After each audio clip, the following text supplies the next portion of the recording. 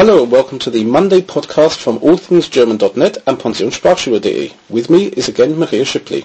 Hello, good afternoon. Good afternoon, and we've got good results. We had the first podcast last week, and in the first 6 days we had 72 listeners. Oh, that's great. Which is a really good result. So we hope that all 72 are still listening to us. Mm-hmm. And more this week. And we were going out today to do an outside podcast, and a few things came between it. First of all, my daughter being ill, and now it's raining outside. So we've come indoors and changed our topic of the day, and we're talking about games, educational games. One of the things on pensionssprachschule.de is a category called educational games, and this contains a number of ideas of things to play when you're learning a language, either with your teacher or amongst yourselves. And we're going to look at what those games are and why they're interesting, why we would play these games. And the first thing that we see is that there's certainly Scrabble. Scrabble must be a favourite because it's on the website, it's in 3 languages. So why Scrabble? Well, I'm a big fan of Scrabble myself. I used to beat my husband playing the English version. Okay. And I do even have a Scrabble dictionary, and I think it has a big educational value. And I usually play with my students like at the end of the lesson for the last 10 minutes. Against contrary belief that you always have to finish a game. Okay. So most people think, I'm not even going to get started on it because I don't have an hour and a half. But even 10 minutes are really worth the time, and you learn a lot of vocabulary, you end up talking, I end up helping the student, I teach them strategies on how to beat the others.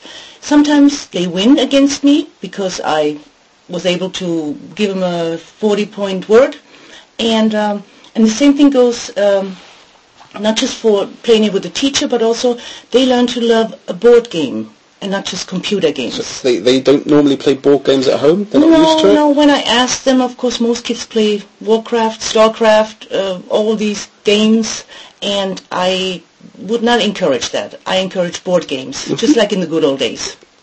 And you've got it here in 3 languages, so you play Scrabble in all these languages, English, German, French? Unfortunately, I can only play it in German and English. Okay.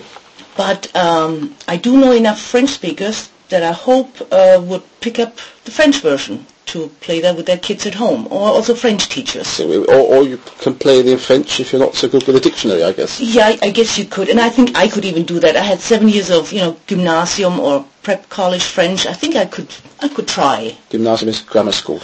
That's grammar school in British for the English. Brits, yeah. For the Brits, but for the Americans, I guess it would be prep college. Okay. Yeah. Okay, then we've got here Monopoly.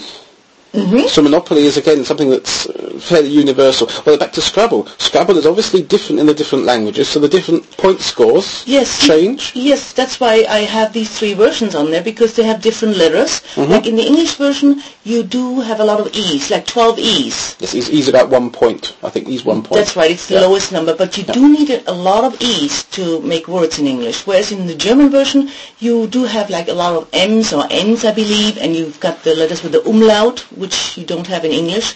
And I've tried playing the English game with the German letters, and it just did not work. It doesn't work. I think I had a student borrowed it from me or something, and I wanted to play it at home with somebody else. It just doesn't work. There's a reason why. Okay. Yeah. Yeah. And then Monopoly is here the US version. Mm-hmm. I did put in the US version, I think, because that was the only one available at that moment. I mean, Monopoly is available in different versions. So there's obviously a US version, there's an English version. Right. In Germany, there's several versions. Mm-hmm. There's a very old German version. Which I've seen, which the current one is with much more modern streets. The stations are much more generic: Nordbahnhof, Südbahnhof, Westbahnhof, Ostbahnhof. And then a couple of years ago, there was a Euro version. Mm-hmm. Which has the European cities and icons on them, and plays with euros, the Deutschmark. And the latest version, which I've now seen in the shops, even does away with the cash. Each player has its own card, so you have a swipe. Well, not a credit card, you have a swipe card. Okay. And on the chip is the amount that you've got left and your properties and things. And the banker has a chip reader and puts the card in, cashes the rent, puts the other card in, transfers it. So very modern. And what I've now read about is that they want to do a new version of the German Monopoly. Right, there was something... with modern cities, modern icons of the cities, and there's an online vote, because they can only fit so many cities on. That's right, yeah. So there's an online vote on the Monopoly or Hasbro page to select which cities should be on, so you can go online and vote. Yeah, I think I saw that too, and I think I would like to put in my 2 cents worth. Which are? Well, I guess that would be Berlin for a city, or I mean, I would have to look at the rules and see what they're looking for. I think they want 1 city per square. Is the idea. 1 city per square. So each square is going to be a different city or a different part of that city. So the Brandenburg Gate's going to be at some stage for Berlin. All right. But the Römer is going to be somewhere for Frankfurt, and so that there's all sorts of discussions as to which cities come where as well. So even if you've got a city on there, which position is it going to take up? Is Kurpark Bad Homburg going to be on Mayfair or sort of? Okay. Well, who gets the old Kent Road? Take a look, yeah. Okay. But the reason for Monopoly is that it's a game and you have to speak while you're playing. Of course. Especially for the beginners, they learn how to say, it's your turn, please roll the dice. They end up having to read the cards that you have to... Reading the cards is what I would imagine is more difficult, because the dice is obviously a number between 2 as well. Yeah, right. I mean, when I say beginners, it's not just, false beginners. It's just beginners and intermediate, but they end up having to read the cards and understanding what they have to do. And, it's just a fun game. This is not something, though, that I would play for only 10 minutes. Okay. It takes longer. That takes a little Monopoly bit longer. Takes by longer. the time you hand out the money and do the count and all that, so... They can handle the cards? I mean, the cards in English, certainly in the version I've got, are very old-fashioned. There's things like, I don't know, bank error in your favour and things. Right. So that's a grammar that I would never use these days, or certainly words in that effect, or pay doctor's fees, and nobody in England pays doctor's fees, unless they're private, so... How would I explain that? You're going to be explaining this to the students, so you're going to have, first of all, what is this? So you're going to say some partially very old vocabulary in there, and also maybe even to the extent of, I don't know, explain that these things don't exist anymore, or have changed in a cultural way. So you're not only doing the language, you're doing the culture of the country as well. Right. The social structure. I mean, a word like insurance still exists. When a 9-year-old child doesn't know what it means, I say, well, there's car insurance, there's fire insurance, life insurance, and that way it makes it more real. Another game, have you tried Trivial Pursuit? Because that's a similar situation. That's another one I want to get, yes. Okay. Yeah. Because there's different versions. Obviously, there's certainly in Germany there's a version for children which has easy questions, hard questions, which I find is not so good because it's set on a very particular period. I mean, I've got an English one. I'll come to that in a minute. My German Trivial Pursuit. Is a set, and it's got children's questions, adult questions. That's the easy and the hard, basically. Okay. We play them as easy and hard. And a lot of the questions are based on the year when it came out. Yeah. So it's like in this particular soap opera, who was playing this role? And it's like, oh my God, who was playing this role in 2003? Right. Which is when the questions are, or even no, I got them in 2003, and I think they're even older. They're probably about 99, 2000. So you're like, who played in this time frame? Yeah. And it makes an easy question on the card into a really hard question to play, because you've got to think back to what was going on. And my English version, which is even more difficult, I think the German version, for language teaching, if I was doing it, I think might just get away with. The English version is very advanced. I have played it in Germany with some people, and some of the terminology in there is very difficult. You've got names of television programs which nobody here knows, which even people in England don't know these days. Because my English version, I think, from 1985, and books, films, and things. Obviously, it's the English name, so you're learning a lot of cultural side of what these films that you know here are actually called, maybe. But the real big difference is that because it's 1985, the questions are still set in the Cold War area. So there are questions in there, for example, what is the largest city in the German Democratic Republic? And even German people can't answer at this day, what was the largest city in the GDR?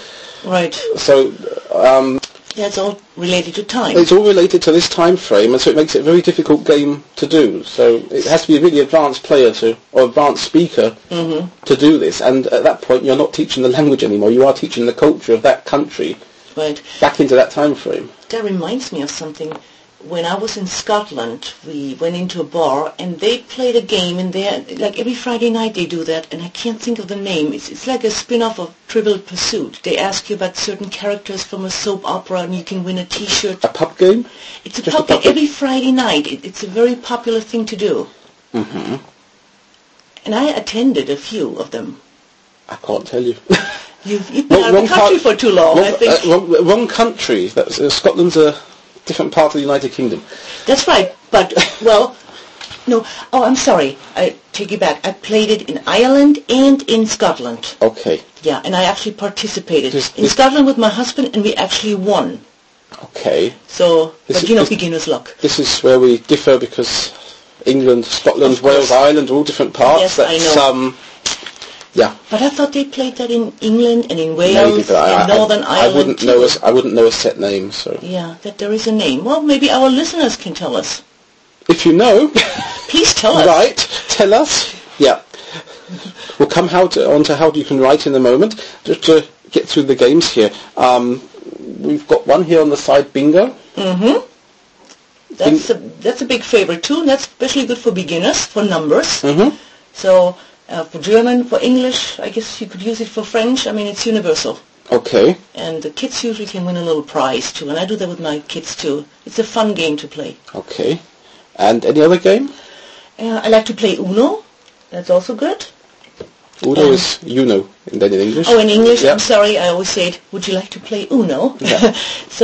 And that's good for the real beginners. I mean, when they first come to Germany and they need to learn the colors and the numbers and to have fun and to relax, and then they end up going home feeling like they really have accomplished something, like I can play a game with somebody in that foreign language. That sounds so weird. Okay, and have you heard of Tell Me? Tell Me? Tell Me? No, I have to show you Tell Me one day. Okay. Tell Me is a disc with numbers on and categories on cards. All right. So you spin the disc and you have a category, and the category is, for example, a book or a girl's name or a sports personality, and you spin the disc and everybody has to think of, in this case, say a sports personality or a girl's name beginning with this letter. Oh, yeah, so it stops on. That. So it's the German name would be sort of Stadtlandfluss, but with one category. So it lands on sort of P, and it says name a girl's name beginning with P, and so everybody has to think of one. So that's quite useful. It's it can be difficult depending on the category. So when I've used it at any time, I've taken the cards and worked out which ones I'm going to use because age-related, yeah. Age-related, a lot of things. If you have children 12, 13 even, and their English is starting and they're getting a certain amount of English, they're still not used to thinking in this way of beginning with a letter, whatever.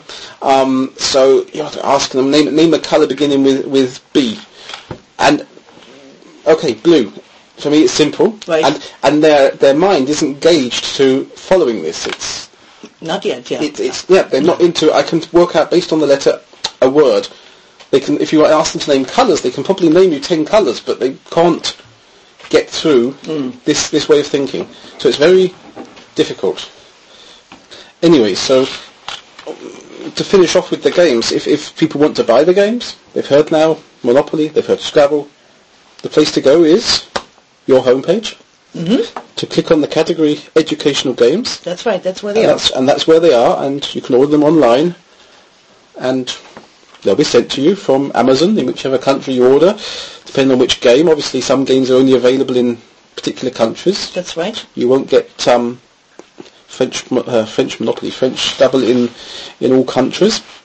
So you may end up paying the postage from France, but yes, they're all on. It's worth it. Okay, then, and they're on the site. And how to get to the site? We've got a new address. We took the challenge last week, or I took the challenge. You said we can call it the Monday Podcast. So I like that idea. I went home and I registered www.themondaypodcast.com. It's all small. It's all written together. There's no hyphens. And that's the easiest way to us. You go to www.themondaypodcast.com, and then you can select allthingsgerman.net for cultural, moving, finding flats, finding a job, things like that. And you can select Pension Sprachschule for language learning, resources, teachers, and that's probably the easiest way. It's the easiest address to remember, and you can get to both our home pages. If you want to leave us a comment, you can go onto one of the blogs, either All Things German or Pension Sprachschule. You can leave a blog. You can leave a comment on the podcast entry, and if you want a more further discussion on any of the items we've talked about, then go to All Things German, click on Forum, and register for the forum, where you can discuss basically anything. Okay. Okay, well... So we'll finish for today. A shorter podcast today. We'll see how it gets on, how many listeners we have this week. And okay. We'll be back next Monday. All right. Okay. So, bye. Bye. This was the Monday podcast from allthingsgerman.net and pensionsprachschule.de. For more information, visit www.themondaypodcast.com. Responsible for the content, Graham Tappenden and Maria Shipley, 61440, Oberursel, Germany.